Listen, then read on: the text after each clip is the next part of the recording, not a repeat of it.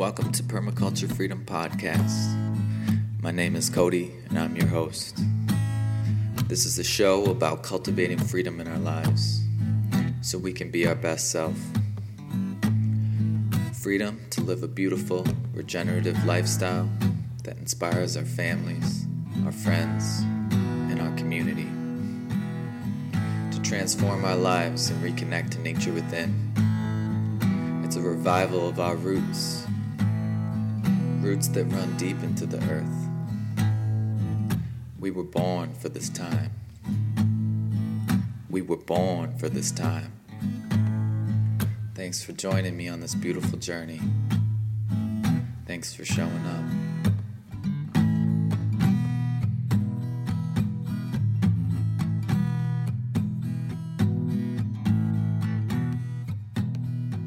Christine Hoffman runs Foxglove Market, the Twin Cities' first exclusively local and chemical-free florist. Foxglove is more than just a flower studio. Christine is a slow flowers advocate striving to form a strong community of sustainable flower farmers, small business owners, and folks who care about supporting these mindful endeavors. By providing a local sustainable option to traditional flowers, putting a premium on collaboration, and reaching out to the community, she hopes to foster change through this work. Her design world does not necessarily differentiate between flower, flora, weed, herb, or edible. Rather, these elements all merge at a lovely and intriguing intersection of flowers, food, and found objects. Everything interacts and is connected, just like the natural world. Her work is about creating an environment invoking feelings and finding beauty in the unexpected. Welcome to the show, Christine. Thank you so much for joining me today. Thanks for having me, Cody. I'm happy to be here. Wonderful. I'd love to just get started and have you tell us a little bit more about yourself and kind of work that you're doing. Okay, sure. I came out of a background in retail merchandising and interior design, which maybe doesn't seem to lead itself naturally to this, but through that work, I felt like I was always creating really comforting and beautiful spaces for people to be in. And certainly when I opened Foxglove, I opened Foxglove originally as a brick and mortar shop. And that was at the top of my list to create that kind of space for people to come into. I really wanted it to reflect my values and aesthetic. So that's sort of my recent career in a nutshell, I guess. Mm-hmm. Yeah. What do you love most about this work and the market that you opened? Oh gosh, what do I love most about it? The brick and mortar store is no longer. I closed that after I realized there was this growing interest in the work I was doing with the local flowers and the local farmers I was working with. When I opened the shop, part of my offerings, I wanted to have fresh flowers in the store for people to pick up, and a little flower studio in the back. But having worked with so many flowers in my previous career with events and interior design, I really wasn't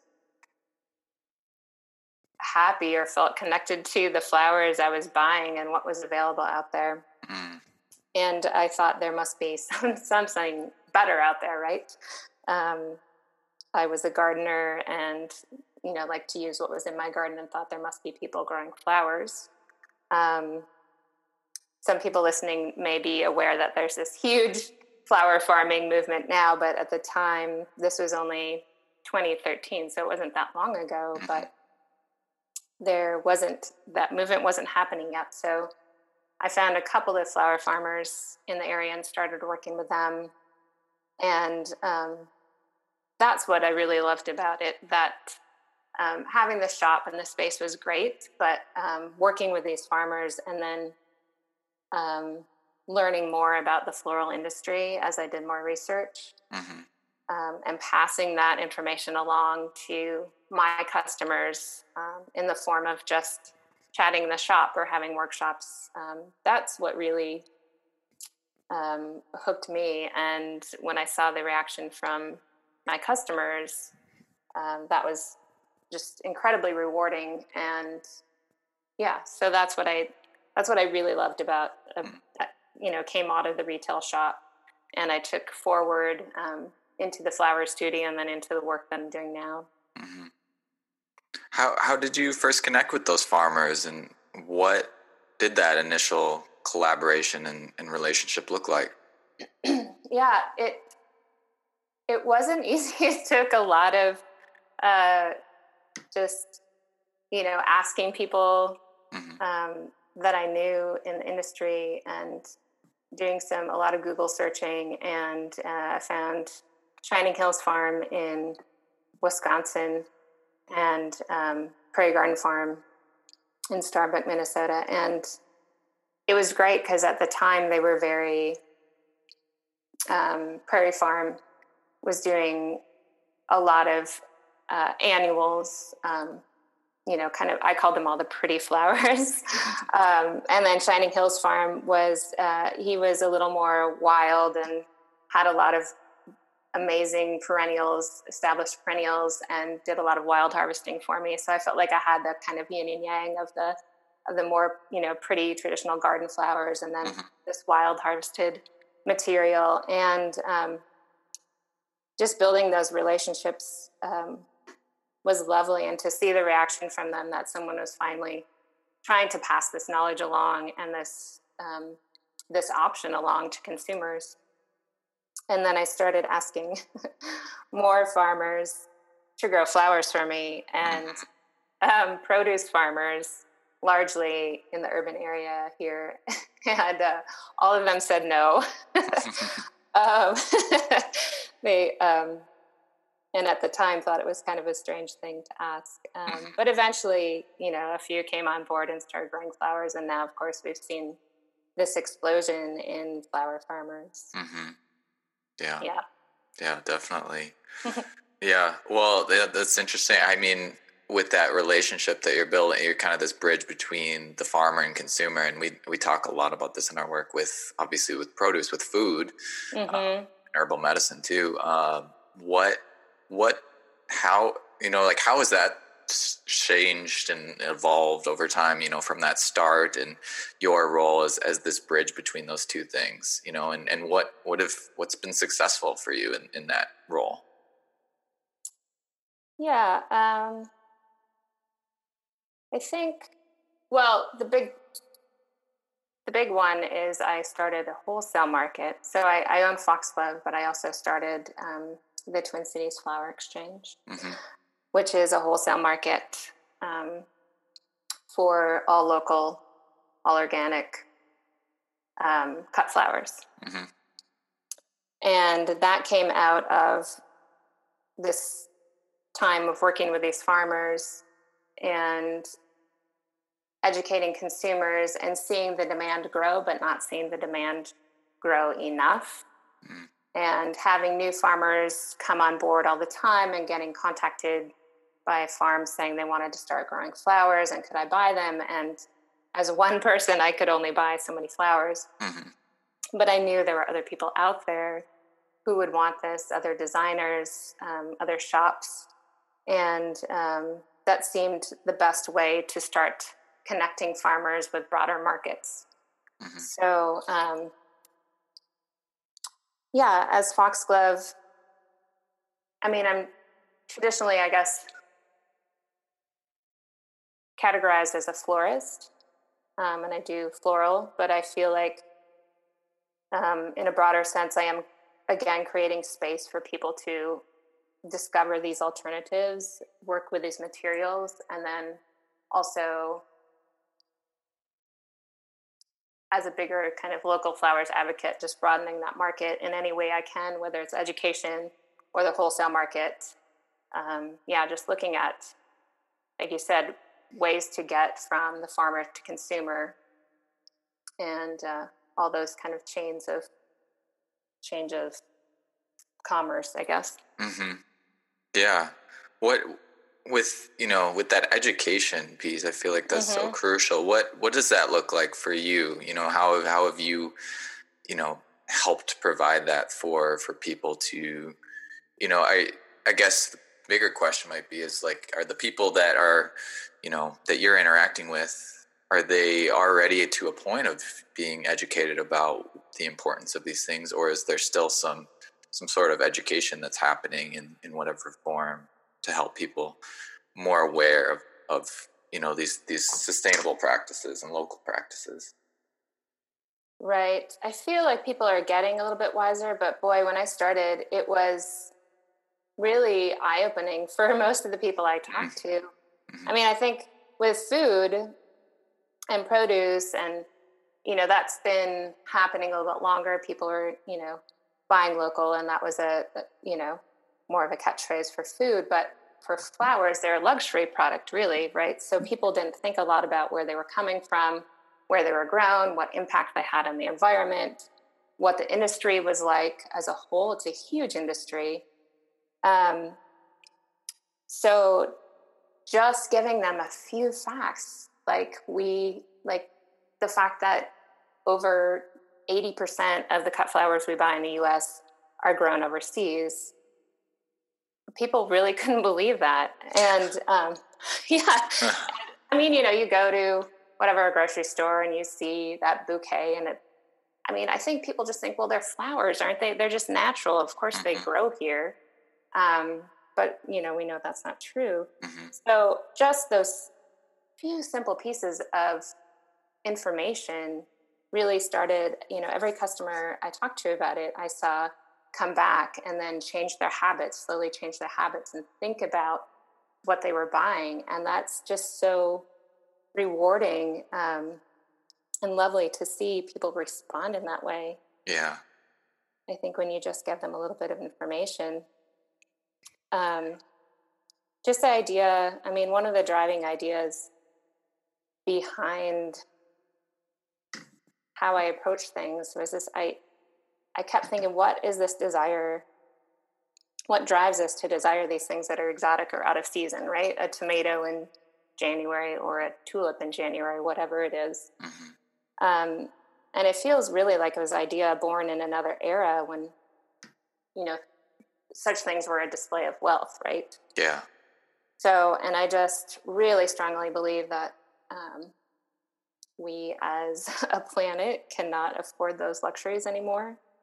It's just creating this unnatural sense of abundance and really no consideration for resources. And once you bring those things to people's attention, I really do feel like they start to pause and think about it before they consume, right?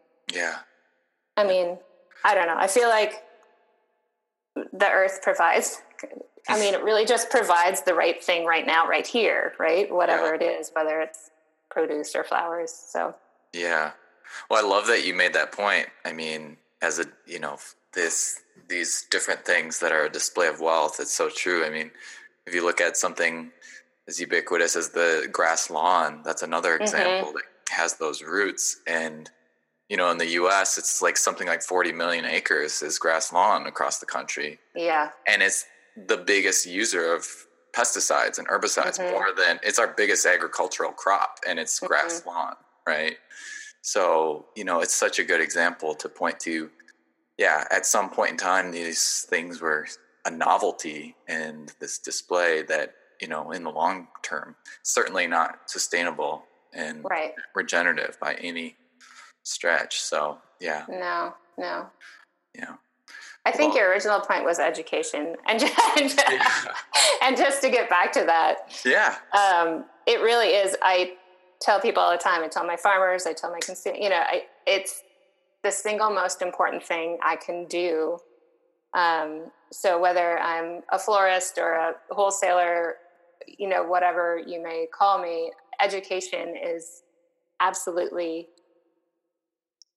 the most important thing I can do. And it's the best way to just kind of gently and constantly remind people to make better choices and that there are better choices out there. Yeah, definitely. Well, do you have any other sort of, you mentioned the statistic about the 80% of flowers being imported. Any sort of other things like that, you kind of keep in your back pocket, if you will, to help people understand? The average grocery store bouquet travels around 2,000 miles and encounters about 127 different chemicals before it reaches the grocery store. Wow. That's a pretty big one. Yeah. Yeah. Nothing says love on Valentine's Day like 127 chemicals. Yeah, exactly. Yeah, so that, I mean, yeah, there's a lot of statistics I could go into, and the number of chemicals used, and the fact that chemicals that are banned in the U.S. are still used in floriculture. And it's not regulated because, technically we don't eat these flowers, right? Yeah.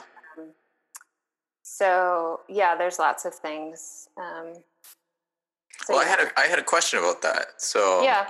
Glad you mentioned that. So the whole point about maybe, misconceptions about your approach and the people you work with to, organic flower farming and those practices, the misconceptions that you might get from public are, you're not eating this. Why does it matter as much? What is your response to that? And how have you kind of helped educate really people around the importance of this beyond just, things that we're consuming as like food, essentially? Yeah, it's the same. It's the same thing when we're looking at food, even though we're not necessarily consuming that end product. If you look at the chain of events that happens to get that product to you, we're looking at those chemicals affecting the farm workers. We're looking at those chemicals affecting the soil and the water. We're looking at the carbon footprint of producing those. And we're looking at the fact that those chemicals reach the florists that work with them daily. It affects their health and their well-being. And they do, eventually reach your house if you put them on your table. So just that long chain, and most importantly, that all of those chemicals go back into the soil and the water. And the hands and bodies of anyone that handles them. Mm-hmm. So. Yeah. Well, I think that touches on too the economic reasons behind it as well. Yeah. I mean, what you're describing is essentially like in economics and externality, right? Mm-hmm. So it's like, I think people are making that argument or, have that understanding because it's externalized, mostly throughout that process from their, end consumption or, how to phrase it. And then economically speaking, there's the different components that go into all the links in that chain to, get those flowers to wherever they need to go to market. And your approach on a much more local basis, obviously, is taking so many more links out of that chain, right? Mm-hmm. And, I know for our work in, with farming and food, a huge part of the education and the relationship building has been telling the story of the people that are feeding you. Do you feel like that's a big part of this as well with the flowers and you connecting buyers and consumers to these farmers? Is that a big part of your approach? And if it is, how are you accomplishing that? Yeah, telling the story of the farmers, I guess it's more about, like you said, kind of bridging that gap and shortening that chain for the consumer and realizing, yes, that those flowers I bought in the grocery store came from 2,000 miles away, but they're flowers that I'm sourcing or that they're buying from the wholesale market came from, sometimes 6 miles away, which is just another education piece in getting them to think more about what they're buying and change their habits. Mm-hmm. And the farmer relationships are, if I wouldn't have any of this, I wouldn't be doing what I'm doing if it weren't for the farmers doing what they're doing. So those relationships are just so incredibly important to me. Mm. Yeah, definitely. What sort of accomplishments have you had in this work? I mean, you've started a retail market, you've started a wholesale flower exchange. What sort of, I mean, you're talking about building these relationships with farmers. What sort of accomplishments do you feel most proud of on this path? Oh gosh, I mean, I think it's just really that education piece again, that the reward that comes from knowing that consumers are responding to that, and whether it's one of my foxglove customers buying a bunch of local pussy willows from me, or whether it's a wedding designer who has never used local flowers and doesn't even know what grows in what season in Minnesota, being open to sourcing locally and looking at doing things a little bit differently in their business so they can support local farmers. That's, I mean, I don't know, like that's, I guess, as proud as I can be is just changing those consumer habits one person at a time, Yeah, totally. Well, it's a point that you make. I mean, if you're talking about people who are designing and, making bigger purchases consistently for their livelihood, that person you're making a huge impact on the choices that they're making for the weddings they're working with, the events, the planning, all of that. And the education of those types of people obviously are going to have a huge impact in supporting all these farmers and changing these habits. So right.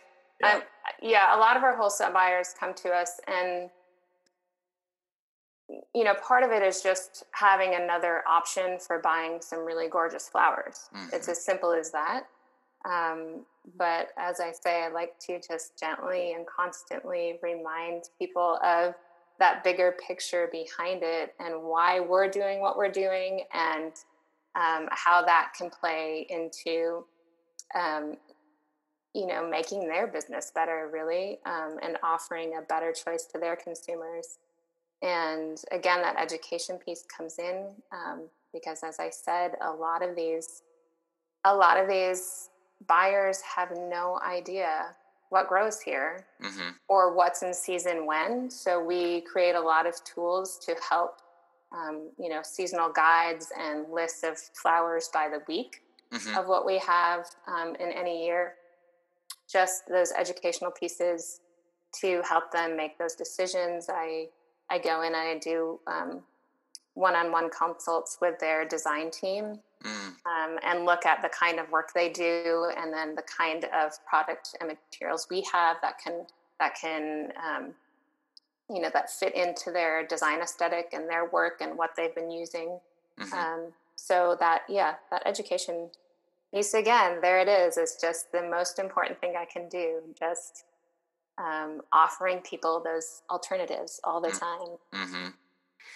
Yeah, that's beautiful work. I mean, you're wearing a lot of hats in your work that you're doing. I know that feeling very well. Any farmer knows that feeling very well. Yes. Yeah. Well, so in those consults, tell me, we talked about this a little bit with consumers, and maybe this is similar, but what are some of those misconceptions or concerns or questions that these designers are having about local sustainable flower sourcing? One of the number one things is that they're worried it will look.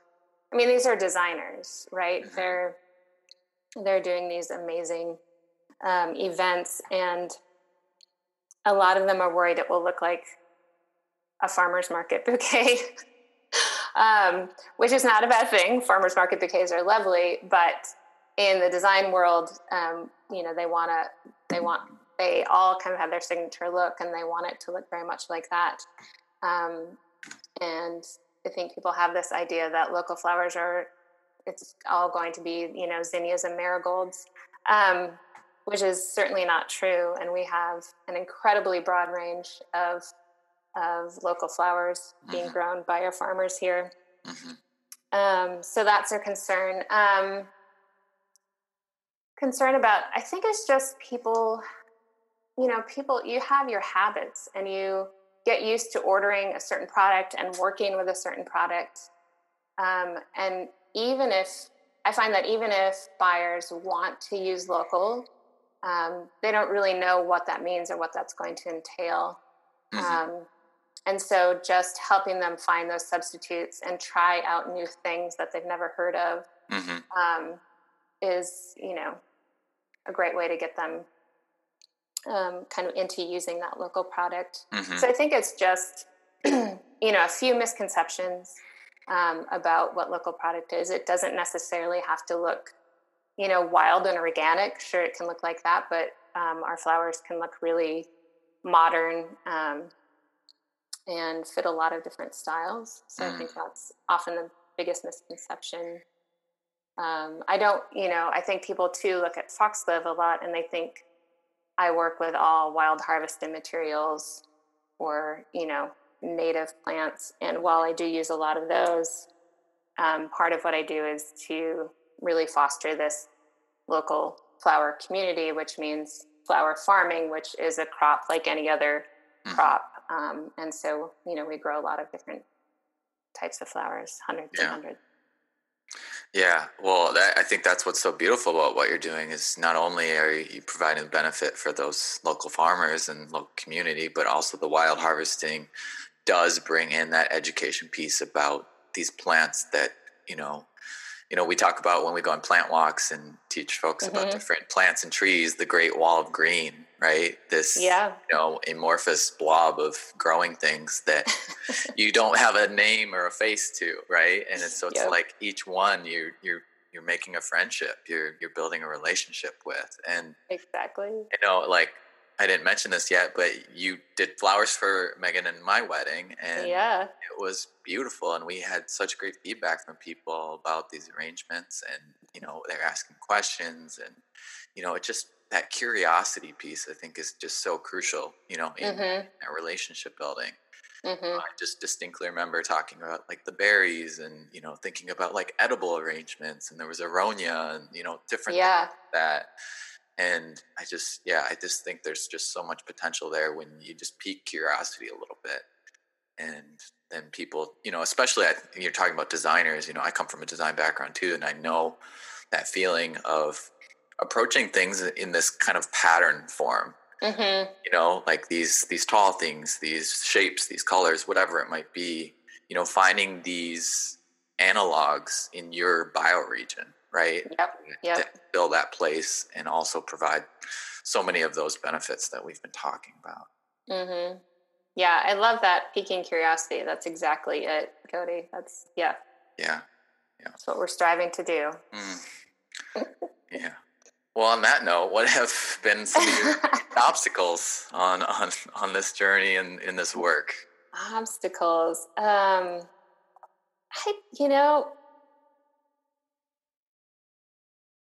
I'm not really sure I can think of many obstacles, which is probably not helpful to people who want some business advice. But it's wonderful. I mean, little things all the time, but, just those business things. But obstacles, no. I mean, it's just been so, challenging, yes, to build these businesses for sure, but to see the reaction and the fact that people do have this natural curiosity about it and want to learn and want to make changes is so great. One of the biggest obstacles maybe is always how local do I stay? Because of course, as you build a business, I think anyone who's a farmer or a maker and has a product, well, people from other places suddenly may want this product.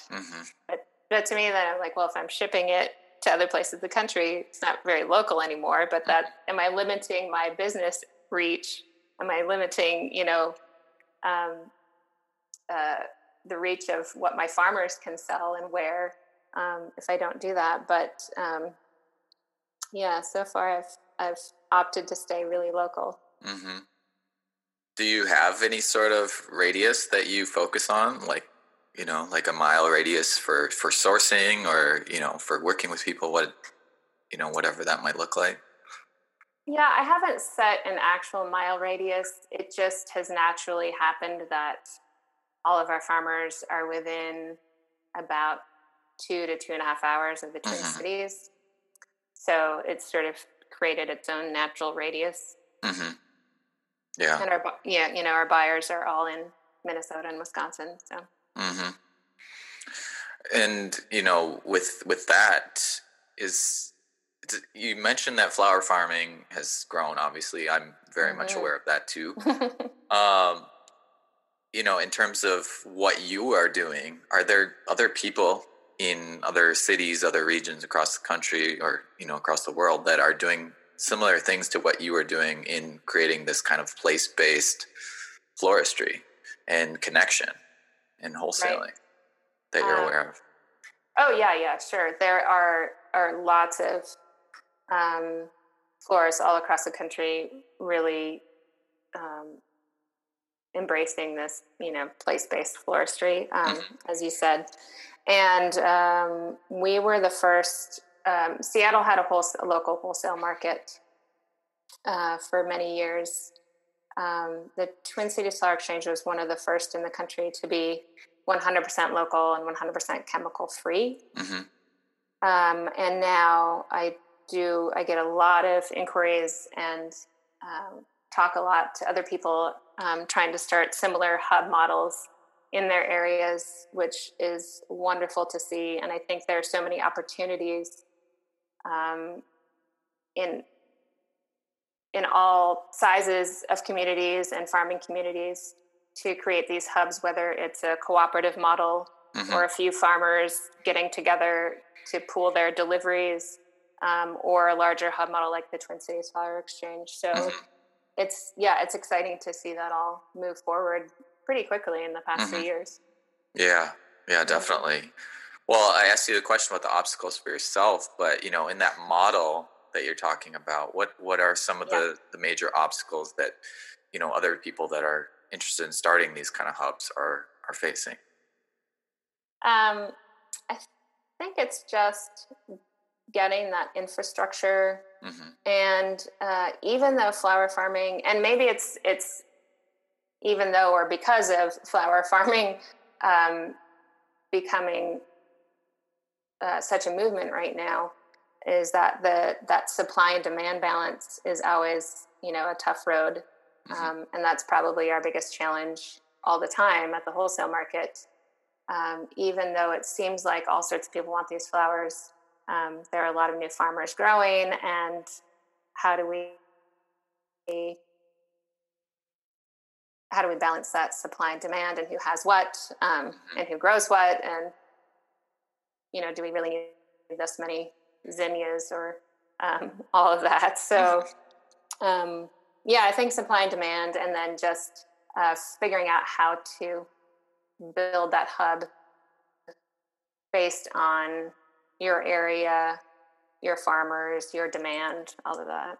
I think it's going. It's just a different formula for everyone that's trying to start one. Everyone wants a list of what I did. Like, how did you do this? And I said, I can give you the list, but that's not going to. I happen to have this amazing facility operate out of this amazing food hub in the Twin Cities, and not everyone is going to have that facility, and not everyone is going to have the same market. So, finding that sweet spot for your own market, I guess. Same with produce, right? Yep, definitely. Yeah. Well, I think we were talking about that with design too. I mean, it's similar to that respect, in business design or designing floral arrangement or whatever it might be. It's looking at those patterns that are unique to that place, right? And that region, and how you can kind of adapt as needed, right? Yeah, that's great. I didn't get a chance to ask you this. I was hoping to ask you earlier in the conversation, but we kind of just flowed in the direction it needed to go. But how did you first become interested in all of this? Where did this start for you? This curiosity, this love for floral, for gardening, farming, all of it. It's funny, when I started, and I had the thought that I want to work with these flowers and I want to work with local flowers and chemical free.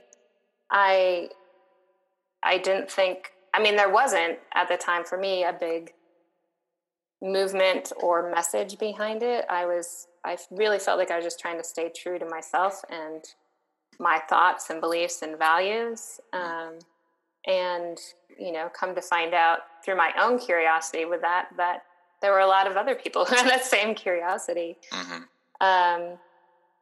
So, yeah, because I didn't know anything about the floral industry or, the slow flowers movement or anything before I started. And I was learning, a lot along with my, consumers, just exploring that. I do feel like there's this strange familial tie that sort of guided me in my love of the natural world. I grew up in southern Minnesota in the River Valley and spent most of my days wandering around the woods. And I found out after I started Foxglove that my great-grandparents were urban flower farmers in southern Minnesota. So, wow.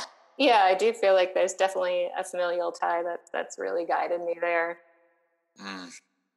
That's interesting. Yeah, I had one of our past episodes, I interviewed Kobe, who you know from Tiny Diner, and she had a similar thing about talking about her grandparents both being farmers and gardeners. And finding that connection later. Yeah. Beautiful. Mm-hmm. My grandpa was a worm farmer for a time, and I remember that. Yeah, I remember that really clearly from being a kid. I was so fascinated. He had all of these raised beds with, soil and worms, and we would help harvest the worms and package them up. Were they for fishing? Yeah. Yeah, cool. Yeah, I could see them being for fishing, but nowadays it's like composting worms too, I think. So, yeah, that's really cool. Yeah, I mean, I grew up digging up worms to go fishing, in the yard. Right. That's a whole nother level of worms. Yep. Yeah, that's cool. Well, I kind of want to focus on some of the skills too. I know I'm kind of jumping around here, but I was really curious to hear, you've started businesses and organizations, different projects, all sorts of different ways of being creative and living a creative livelihood. And I'd love to know what specific skills have you really needed to cultivate to do this work along the way?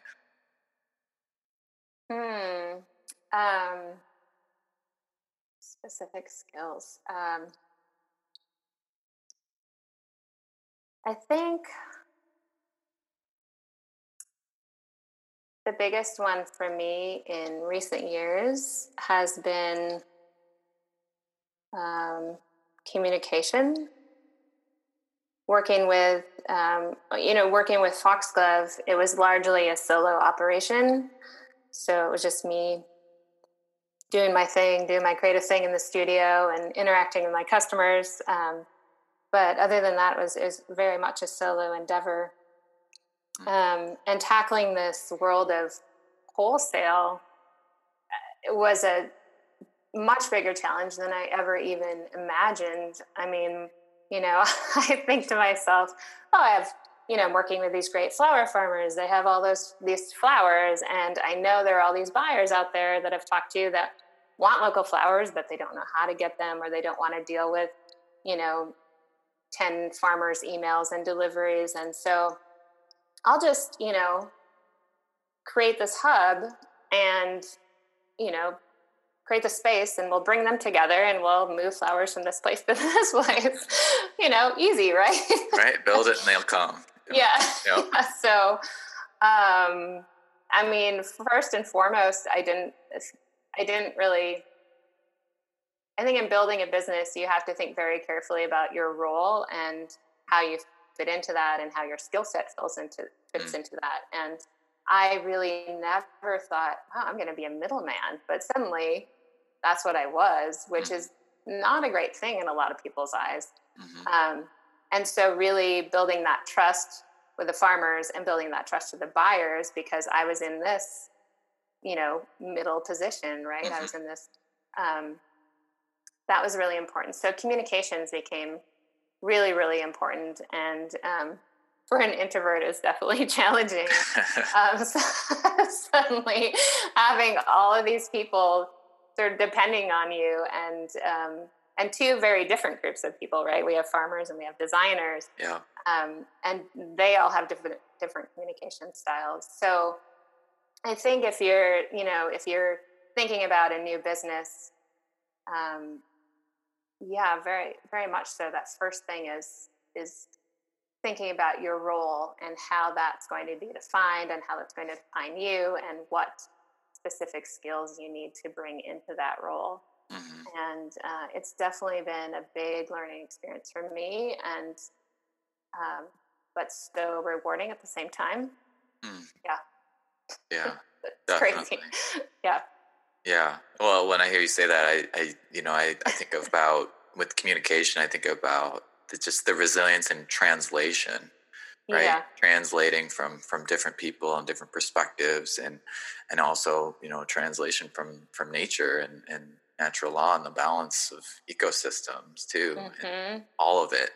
I completely identify with where you're coming from too, about, starting out in that role of, being creative and, more on your own and independent. And then you suddenly become in this role of, starting something creative with values and principles and whatever it might be that people gravitate towards. You start to become this person that is educating, right? We've been talking a lot about education. And really, another way of saying that is really relationship building and connecting.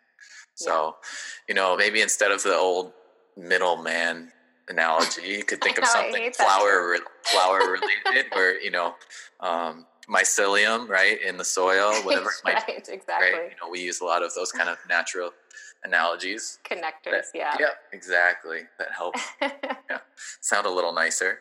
I feel like that term, I feel like that happened the first year where people were trying to make sense of what I was doing. Yep. That's always, you're building a new model and people don't quite know how to categorize it or where to fit it in their, framework, reference framework. So I feel like that's really fallen off, and that, like, it's not even a consideration anymore, but I like mycelium. That's nice. Definitely. Well, on that subject, you've mentioned slow flowers. Would you explain to folks who aren't familiar with, the concept of slow food, slow flowers, slow money, all of those different aspects, and what it means specifically?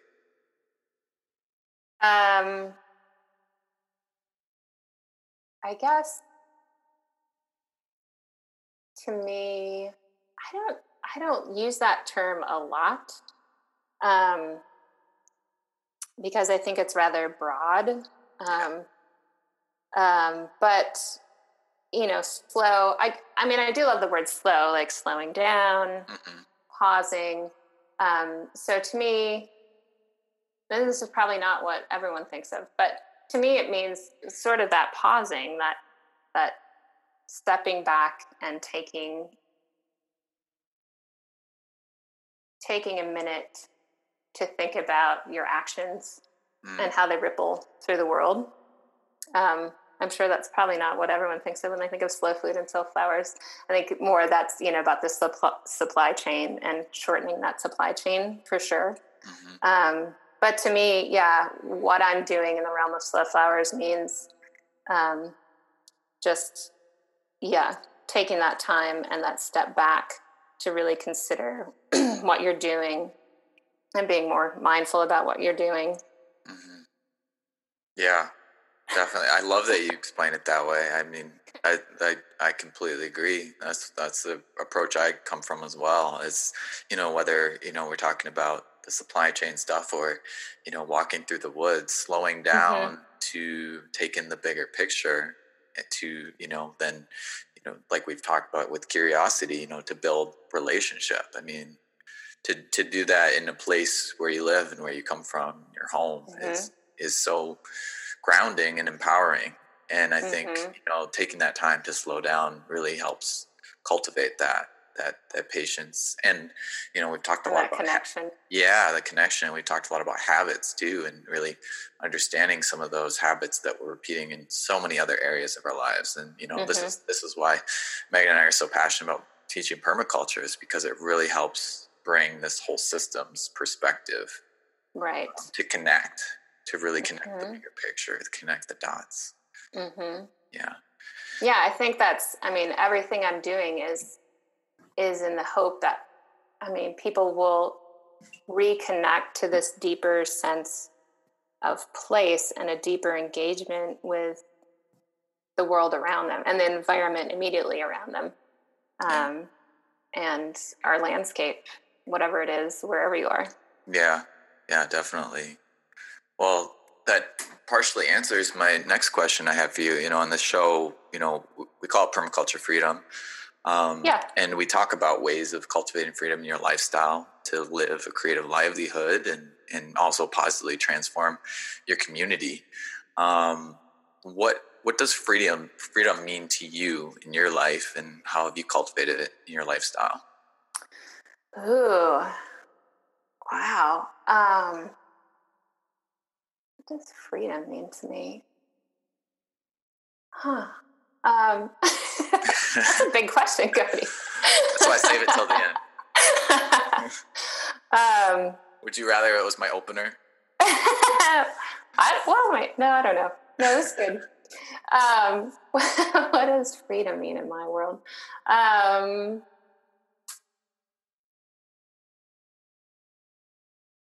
The first word that came to mind was exploration.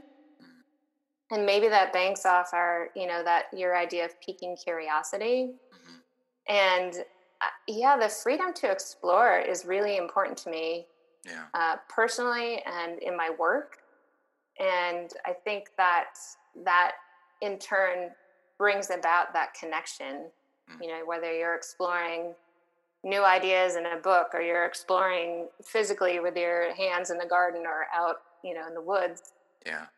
That's freedom to me. That fact that we have that ability to explore and look at new ideas and thought patterns and create connections that way. Yeah, I love that. Yeah, it's that freedom to explore in ways that you might make mistakes, you might have certain challenges and learn, burn yourself, cut yourself. Right. Find out that something you thought was, maybe not. Yeah. Maybe I need to adjust that thinking. Right. Exactly. Just the courage to explore and to come back to communication too. The courage to speak about what you're working through in your head and also admit that you challenge yourself, challenge other people. Yep. Make mistakes and be honest. Yeah. Love it. So what's next for you? What's next for me? I think similarly for everyone right now, what's next is maybe not what we thought was coming next. So this would normally be a time when I would be doing a lot of events and workshops, and of course I'm having to take a step back from that and figure out how to translate what's happening in the world right now into supportive offerings from Foxglove. And I think that will probably be in the realm of some virtual workshops and tutorials, and just sort of simple enjoyments from the natural world. So if anyone has any ideas about what they'd like to see from Foxglove next, give me a holler. And then just navigating our wholesale market, and it's an industry dominated by events, so that's basically changed a lot in our current climate as well. Yeah, and so many folks, it's changing. Changing business as usual. Yeah. So what's next is, I think, day by day at this point. Yeah. Well, like the beginning of our conversation, slowing down, right? Yeah. Yep. Yeah. There's a permaculture principle of obtain a yield, and I'd love to ask you, what would you most like folks listening right now to take away from this conversation and yield? I think what I'd like people to take away is just thinking about what beauty can you find in what exists at this moment in your space. I often challenge people or encourage is a better word, maybe, at the end of any workshop, once they've taken a look at these new materials and worked with them, to just take a few minutes and walk out into whatever natural space they may have available and really look at what is happening in your landscape right now at this moment. And what beauty you can find in that. A seed head, fallen branch with an interesting shape. And just, challenging yourself to redefine what is beautiful and what catches your eye, and take a moment to kind of feel that connection again that creates to our current moment, our current season, the natural landscape. And how that fits into your broader world, I guess. Beautiful. Well, thank you so much, Christine. I would love to ask, how can we support you and folks like yourself doing this work? Where would we go to learn more about you? Sure. You can find Foxglove at foxglovemarket.com and Twin Cities Flower Exchange for wholesale buyers at tcflowerexchange.com. You can find me on Instagram at Foxglove Market. And just, you can support us and the farmers, again, by just taking a look at your habits and thinking about where things are coming from and the choices you're making when you consume things, and what better choices might be out there. Yeah. Well, thank you so much once again, Christine. I really appreciate it. Thanks so much, Cody. If you enjoyed this episode and want to hear more like it, you can do 3 simple things right now. 1, you can subscribe to Permaculture Freedom Podcast if you haven't yet. Number 2, you can leave a short review for us on iTunes. And 3rd, share this episode with a person in your life you think would enjoy it too. Thank you. I really appreciate your support. Until next time, take care, my friend.